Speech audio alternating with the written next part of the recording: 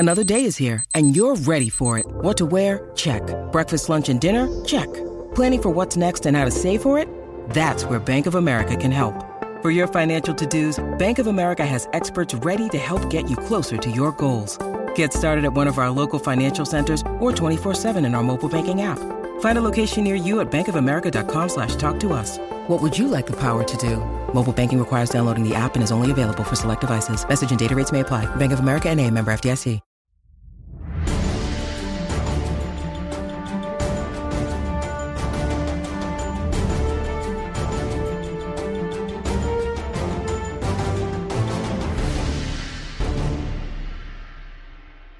Hello, everybody. Greetings from NJ Advanced Media Studios, where we're here for the final. Is it the final? It's not really a final. It's here for the season wrap-up of the Rutgers season, the Rebuilding Rutgers podcast. I'm joined with Reflective beat writers Ryan Dunleavy, Keith Sargent. This is going to be our best show yet for a couple of reasons. Is this a studio, by the way? This is a studio. It looks like it's just like a boardroom to you. They don't know. They can't see it, Sarge.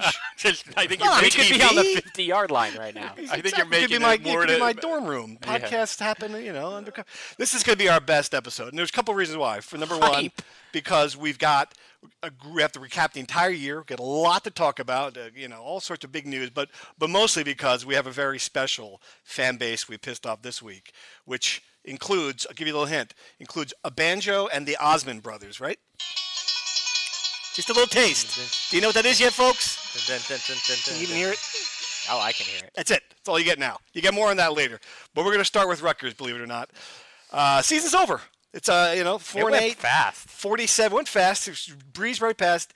Let's start with the end of the last game of the year. Obviously, we talked about this at great length that they needed to plan their best performance to kind of go into the offseason with something to show people. They went into the offseason with their worst performance, really. I mean, it was a 40-7 loss. We discussed a little bit in the video last week. Do you think that with some time to reflect, do you think that sands a little of the luster off this season? Yeah, I think it. I think I was saying last week that I didn't think it would, but I think it might have. I really think it might have. I think Rutgers.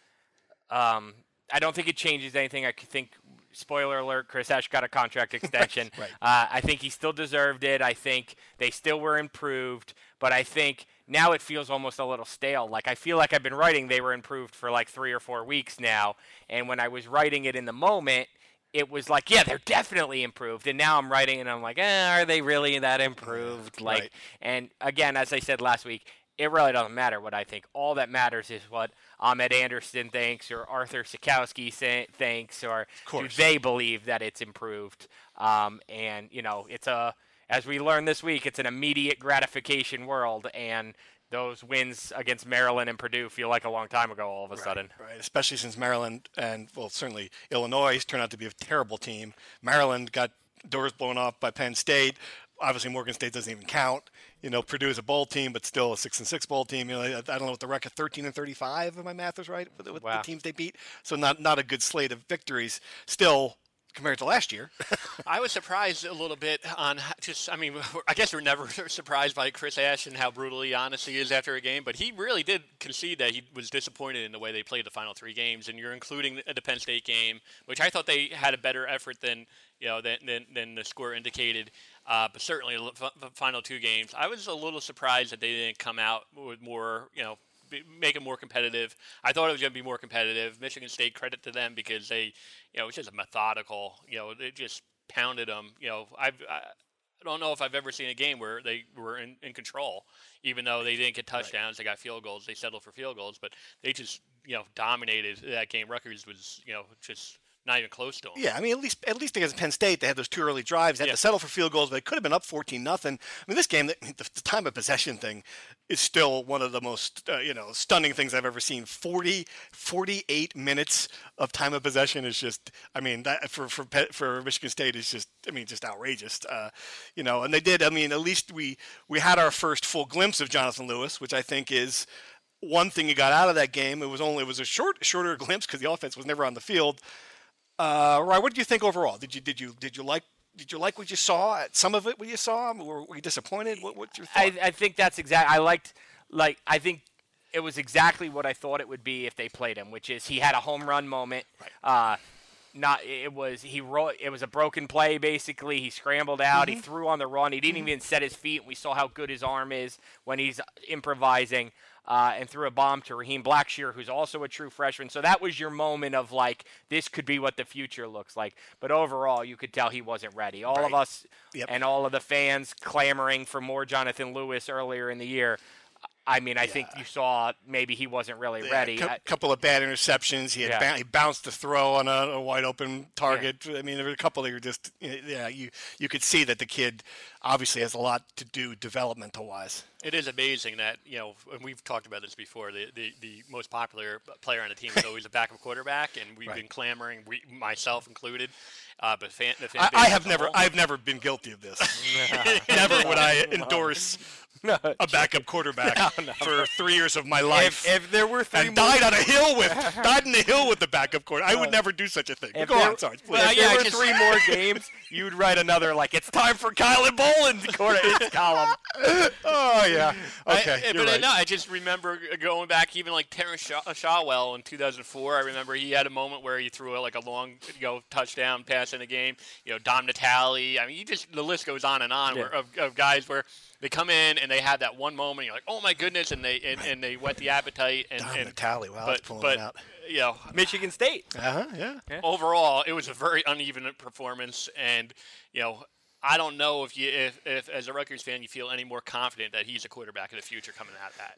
All right, so the big news, we knew it was coming. We didn't know when it was coming. Ryan, you broke the story. The contract extension, 2 years, new deal. Explain it to us first of all, because they're terming it. It's not an extension. Yeah. It's a new contract. What's the story? What I think is fascinating is we just saw Greg Schiano sign a memorandum of understanding, and then Tennessee backed out of it, and now he might sue Tennessee and all. Chris Ash has coached on a memorandum of agreement, which is the same thing, for 2 years. Huh. That is amazing to me. I guess if the check's cash, that's interesting. I didn't know. Yeah. So this is actually Chris Ash's first contract. Okay. What's the difference? Probably not much, except now Schiano shows you there's a difference. Right.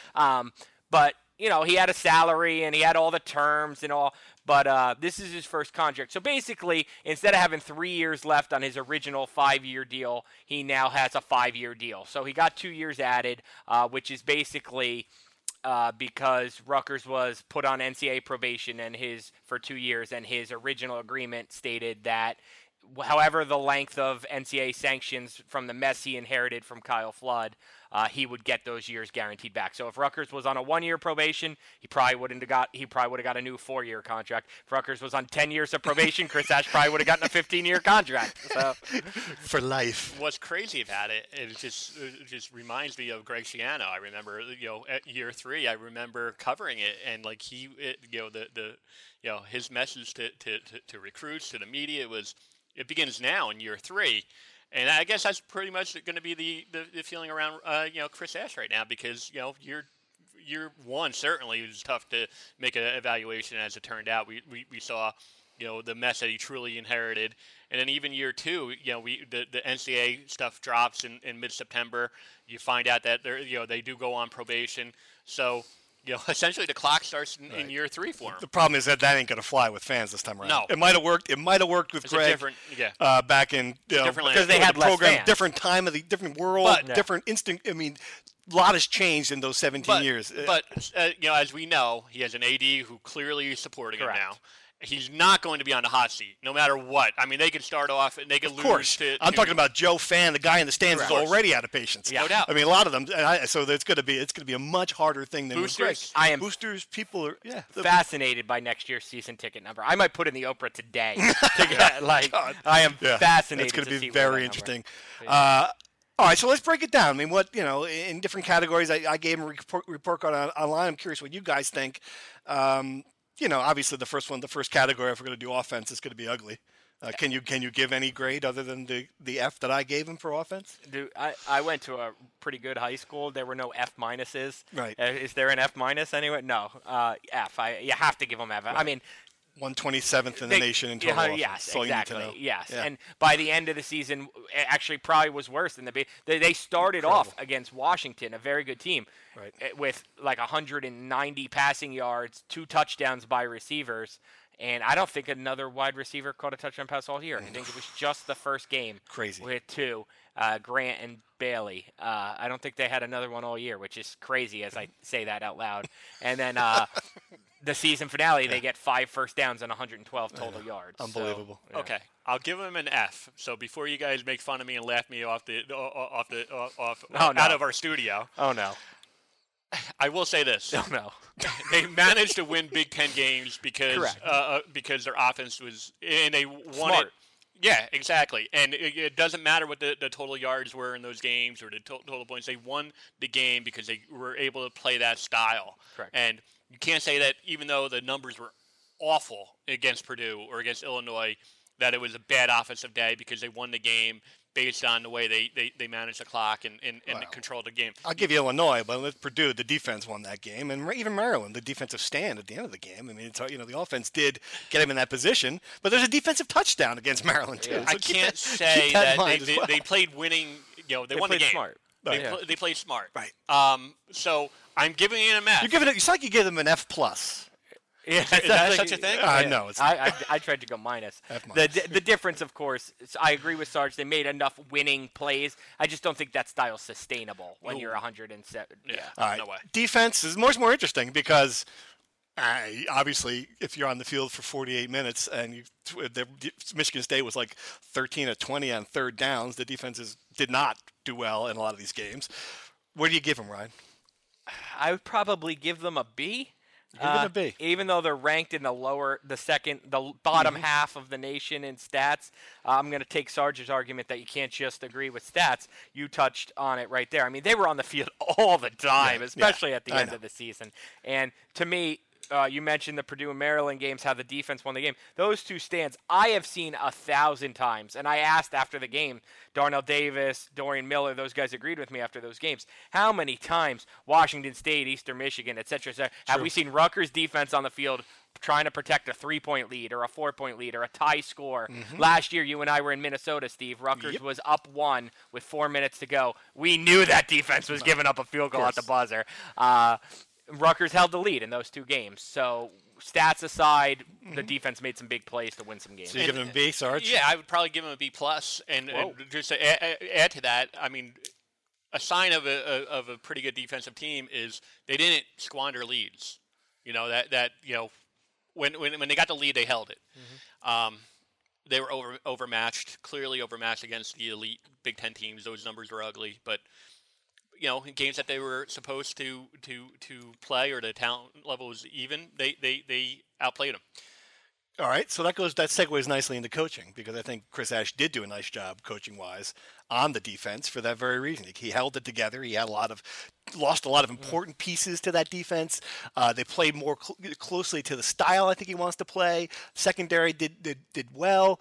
I think I gave him a B- in coaching, maybe, and I think that's about right because, and I'm judging it again based on the talent that he has. This is not if he had Urban Meyer's players and they had this, it was a B- type thing. What do you think? I agree, B-, and here's I'll tell you why. If you want to say B- is a good grade, it's because he did this. He lost so many guys, and every team says next man up, blah blah blah. I roll my eyes. Rutgers embraced that next man up. I mean, there were times they had 3 two-way players. If you have 1 two-way player, it's a national story. Rutgers had 3. Miles Nash, Jawan Harrison, DeCoven Bailey played both ways. That's incredible.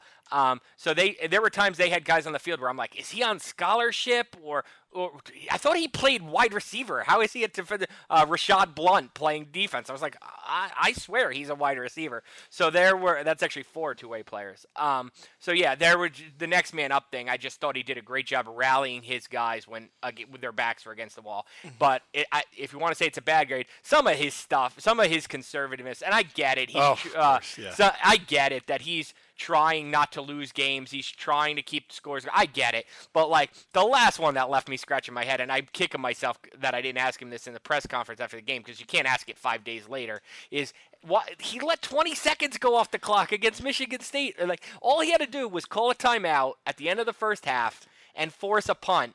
And maybe Michigan State one-hops the punt, or maybe it sails over the punter's head. And if it doesn't, if you get down at the 1 yard line, you take a knee, and you go to halftime. But he didn't. He just was like, It was 16-7. He was like, sounds good to me. Get the hell out of here, yeah. Sounds good to me. It's so true.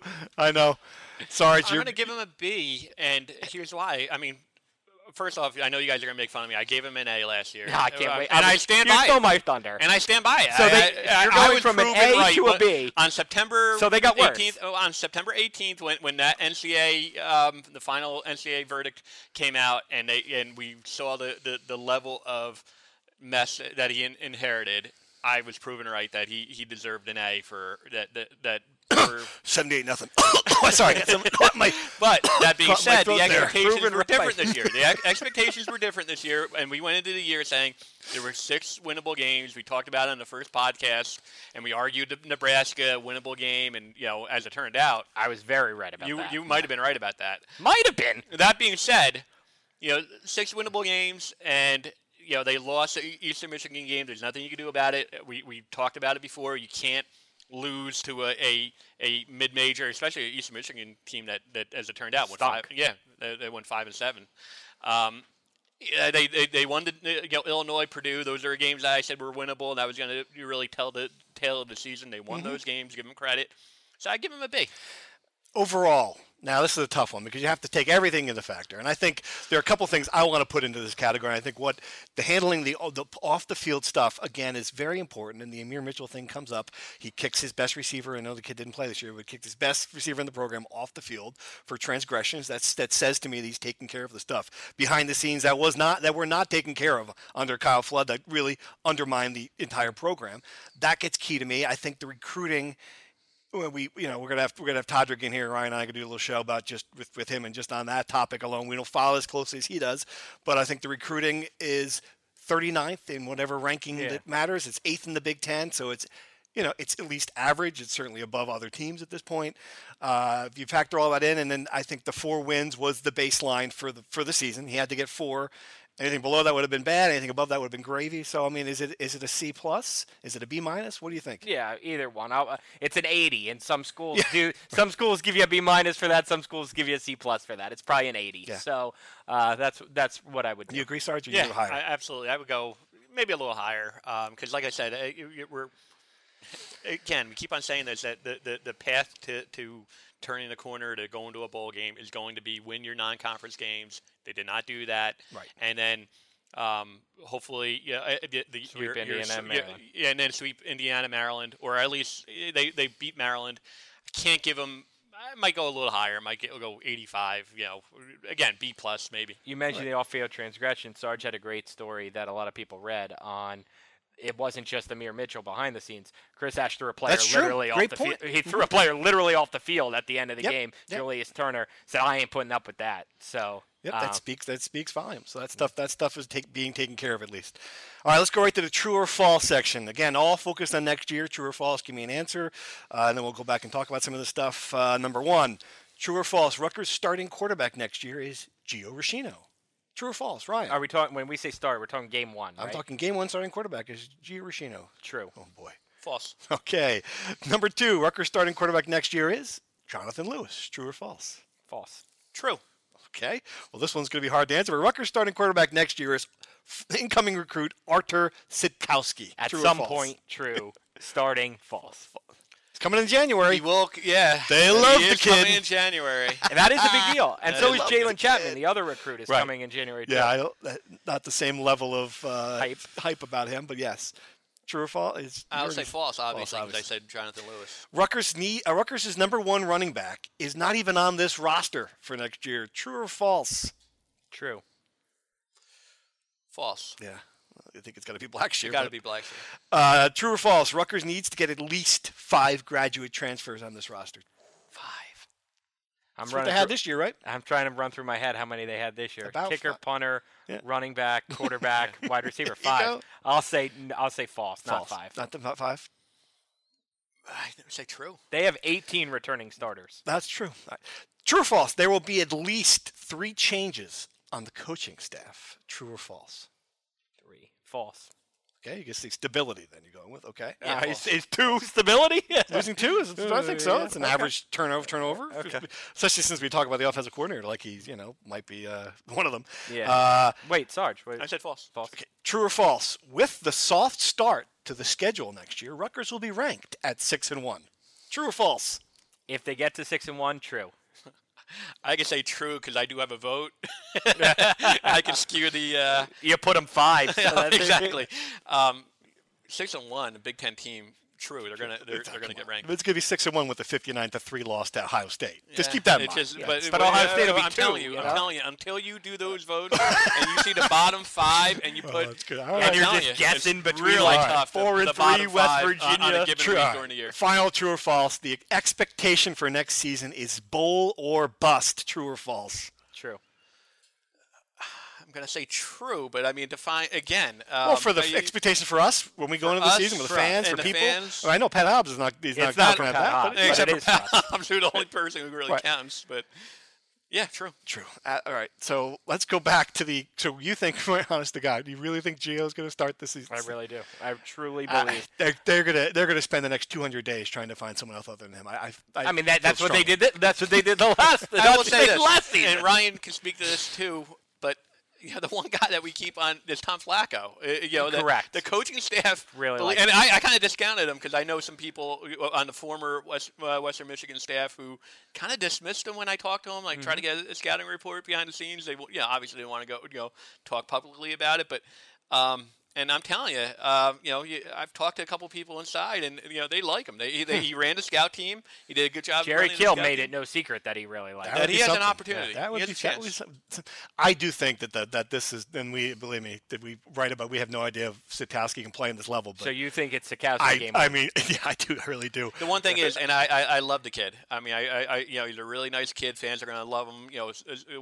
When he gets up in front of a podium, he's really, well spoken.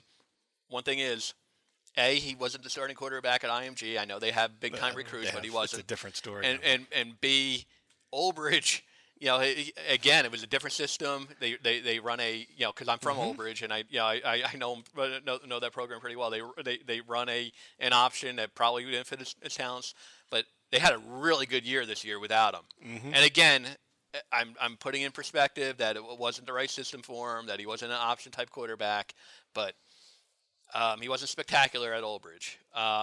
So I will say that.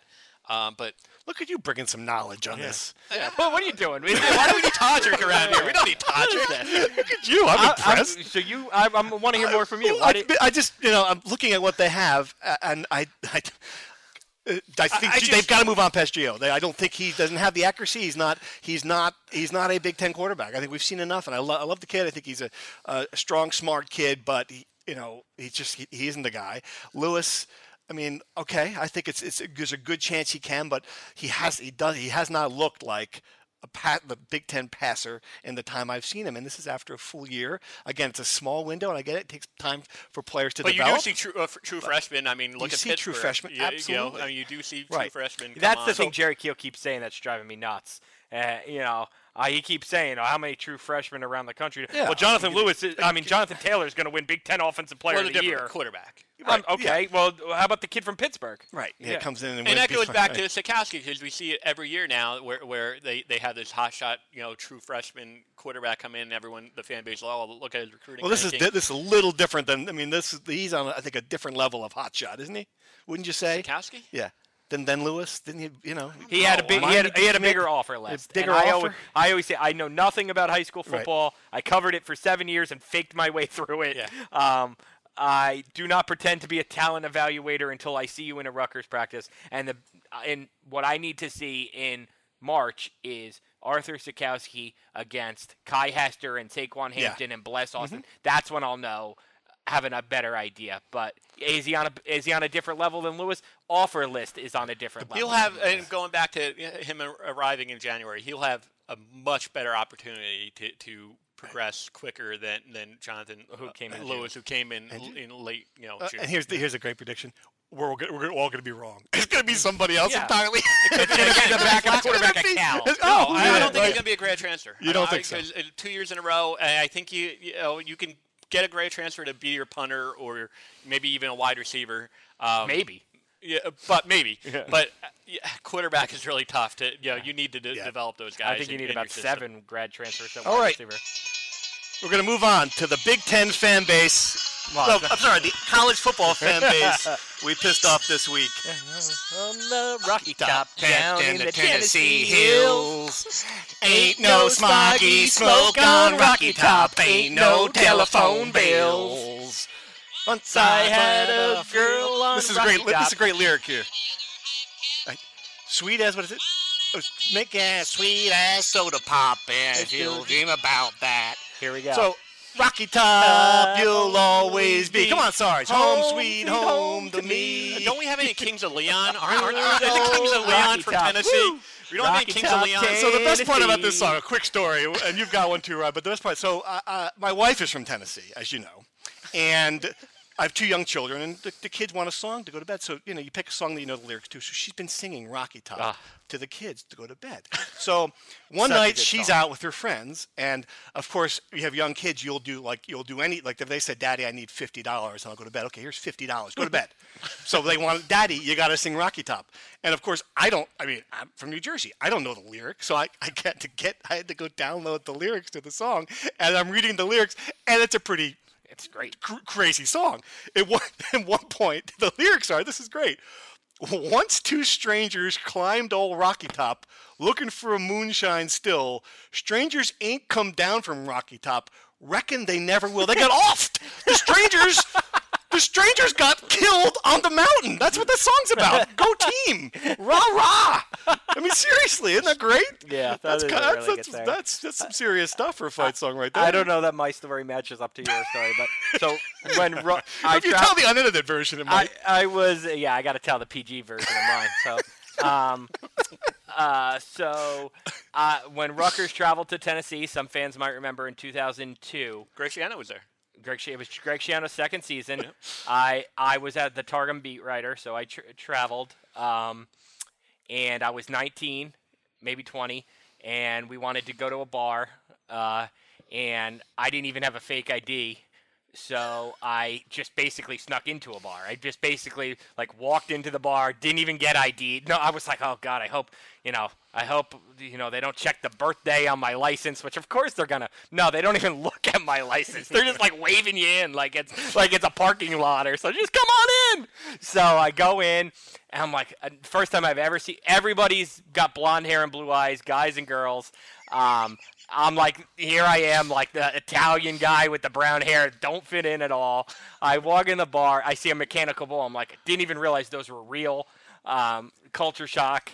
And this girl gets on the mechanical bull, and I'm like, she has no chance, right? Well, she's from Tennessee, so of course she has a chance. It's probably her millionth mechanical bull ride. Wild as a mink, but sweet as soda pop. Yeah, that's what she was. She rode that bull for 10 seconds. I was really impressed, and then she went flying up, and her shirt went a little higher than it.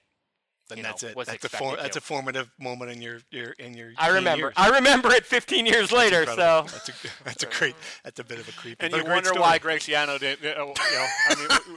You wonder why he didn't like me. Well, he was dreaming. He was dying to go to Tennessee. What were we talking about again? Oh, that's right, Greg Schiano. Yes. Yes. All right. So we got to address this because it was really one of the craziest stories I can remember in recent college football history.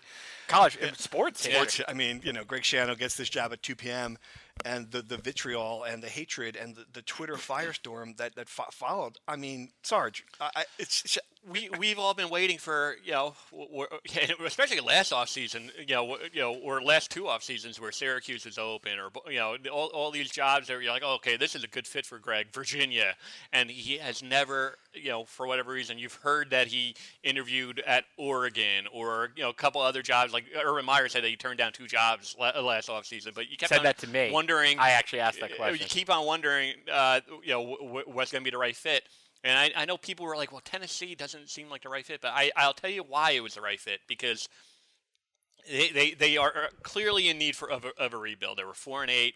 Academically, I broke down, the academic situation that they were in. APR is one of the worst in the SEC, and graduation success rate, all the other stuff that you measure academics, they were, way below average. The one thing that Greg can do is rebuild a program. That's pretty much And I'll say this too: wherever he goes, he's going to need to recruit Florida.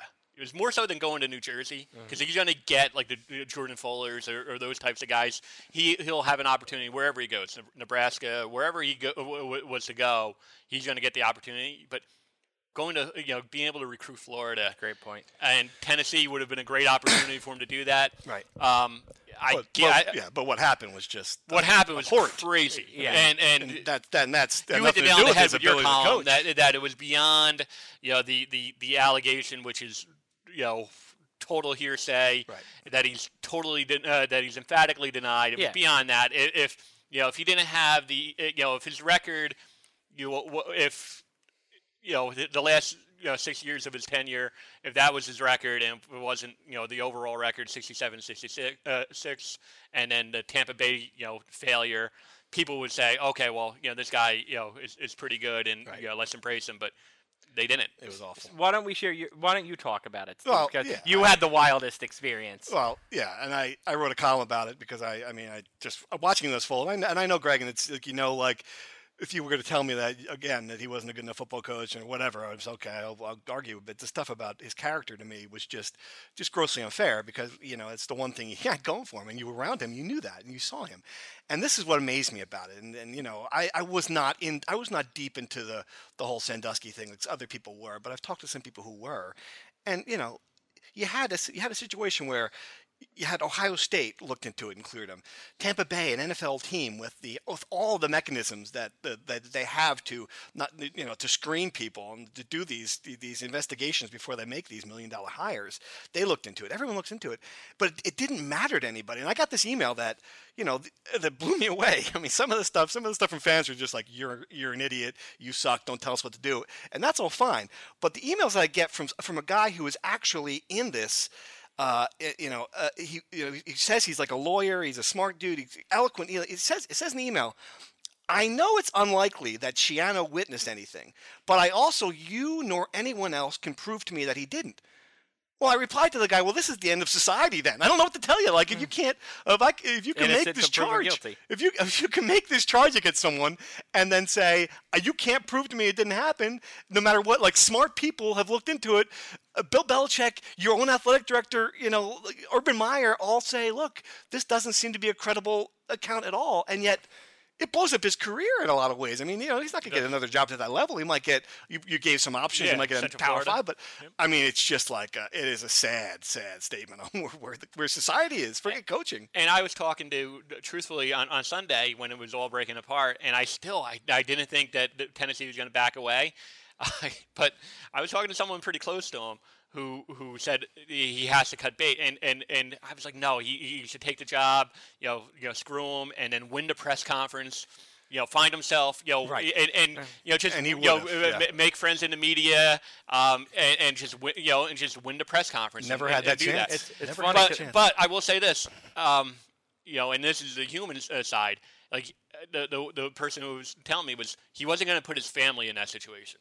Which is really sad. Yep. And it's one thing to go there and say, you know what, I'm going to just bunker myself 18-hour days and in the office and just do everything I just said. But he was, at least according to people who were close to him, was legitimately concerned about putting his family into that situation. Yep, yeah, absolutely. That's interesting. Because I talked to somebody who knows him pretty well too, and they were on our side, Sarge, which is he should take it, win the press conference, blah, blah, blah. But interesting point about the family. I just want to give a shout out to a podcast listener, Brandon Cohen, who is a big-time gambler, and I tried to give it when a month ago or so, there were odds on who the next Tennessee coach would be. And there were like 10 guys that were under 20-1, and then it was like the field. And Greg Schiano was not one of those guys. It was like field 50-1. I'm like, you should take the field because it's going to be Greg Schiano. And he was like, nah. I'm like, dude, you should take the field. It's going to be Greg Schiano.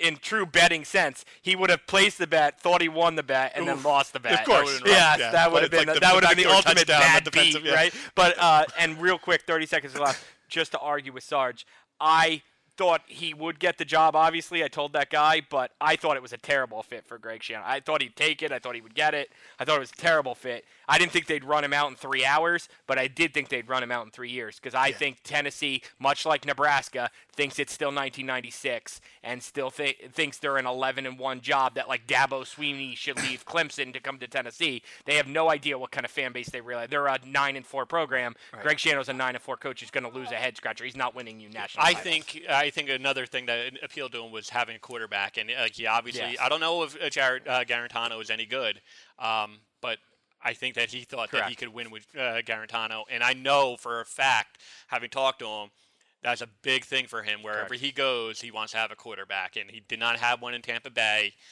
He really wants to, wherever he goes, to be able to win with a quarterback. All right, last segment. We're going to move on to predictions. We don't have a game this week. I thought it would be fun to give me like one surprising or not so surprising. It can be one thing that's going to happen this offseason that people to go, huh, okay. What do you think? What do you think is going to be the surprising thing this offseason? Does Jerry Kill coming back count? That would be very surprising to me. Absolutely. I'm going to say Jerry Kill comes back. Okay. I'm going to say Rutgers ends. It's 8 offensive coordinators in 8 years. Now, listen, I don't think anybody's going to know the answer to this, us or otherwise, except maybe Jerry Kill, his wife, and Chris Ash until after December 22nd signing day. But I think he's going to come back. I think he's going to, maybe take a month off, go not be in the office, go, see the doctors he needs to see or whatever. But I think he'll be back on the sideline next year because I think it's who he is. Sarge? I'll say we asked about the grad transfer quarterback, and I don't think that's going to happen for a third straight offseason, but I do think that they're going to get a grad transfer wide receiver. I don't know who it is, and I think it'll be a number 1 type wide receiver because they need it. They need to have someone, and again, those are the types of guys where you can slide in. Think Andrew Terzilli, a better version of him maybe. Mm-hmm. But I think that they're going to get a grad transfer wide receiver to add to the talent. Maybe more than one too. All right, I think I'm going to do the opposite of Ryan. I think it's not surprising Jerry Kill's not going to be back, but I think it's going to be surprising that they're going to find someone with a reputation that's going to make you go, huh. And it's going to be an interesting change on offense that they're going to finally come. I think this is the year where they have to present somebody and what the philosophy is going to be. This is what we're going to be offensively. We're not just doing, the survival mode that they did this year. I think it's going to be, we're going to hear a lot about rebuilding a new offense. And you know what? I'll throw another surprise out there. I think they're going to, not a graduate transfer, but hearing Sarge say this, I think they're going to get a big time transfer, like probably a sit out transfer. Huh. Jarrett Garantano's name, I can't. Would he come back to Rutgers? His father's clearly upset. Clearly, he's a Rutgers grad. Rutgers needs a quarterback. If Garantano doesn't like the next hire, he clearly wanted Schiano. Could he be the guy? Could one of the other 10 guys who have left New Jersey in the last 2 years, who are unhappy at their current schools, come back home? I've already heard rumors. I don't know who it is, but I've already heard rumors that somebody who was a former Rutgers decommit wants to come back to Rutgers. Interesting. So I don't know the name. I'm not withholding it. I just don't know it. But somebody from Baylor. They lost 2 kids to Baylor last year who were 0-11. This is just me speculating. Baylor was awful this year. Do those kids really want to be in Texas? I don't know. I'll say this: that could be true, but the batting average for guys who transfer, not grad transfers, but transfer. And go to Rutgers is very, very low. Yeah. But it's about for every Kai Hester, you get a bunch of guys. Yeah, exactly. Right, Kai Hester worked out, but you get a lot of guys who transfer from Michigan, who did not work out. It's a different animal. But no, you might be right. But a lot of that too is it really doesn't matter how it works out. If insert Garantano or John Lovett, the running back from Cherokee at Baylor, if one of those kids transfers back, it really doesn't matter how he plays.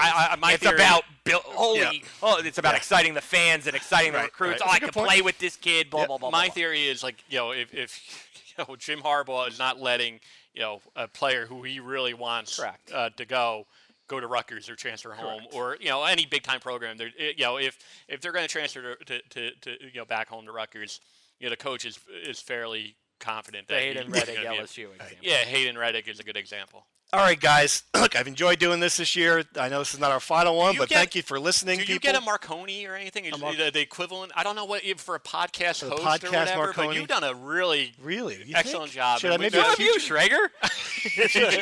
You're our technical. You guys don't realize the amount of engineer of the year. The amount of technical know-how Sarge has to have each week to get this done. I really do not. Don't leave me. I really do not. You host, he runs it. I just sit here and spout off. It's been but fun. the Tennessee bar story. All for that alone.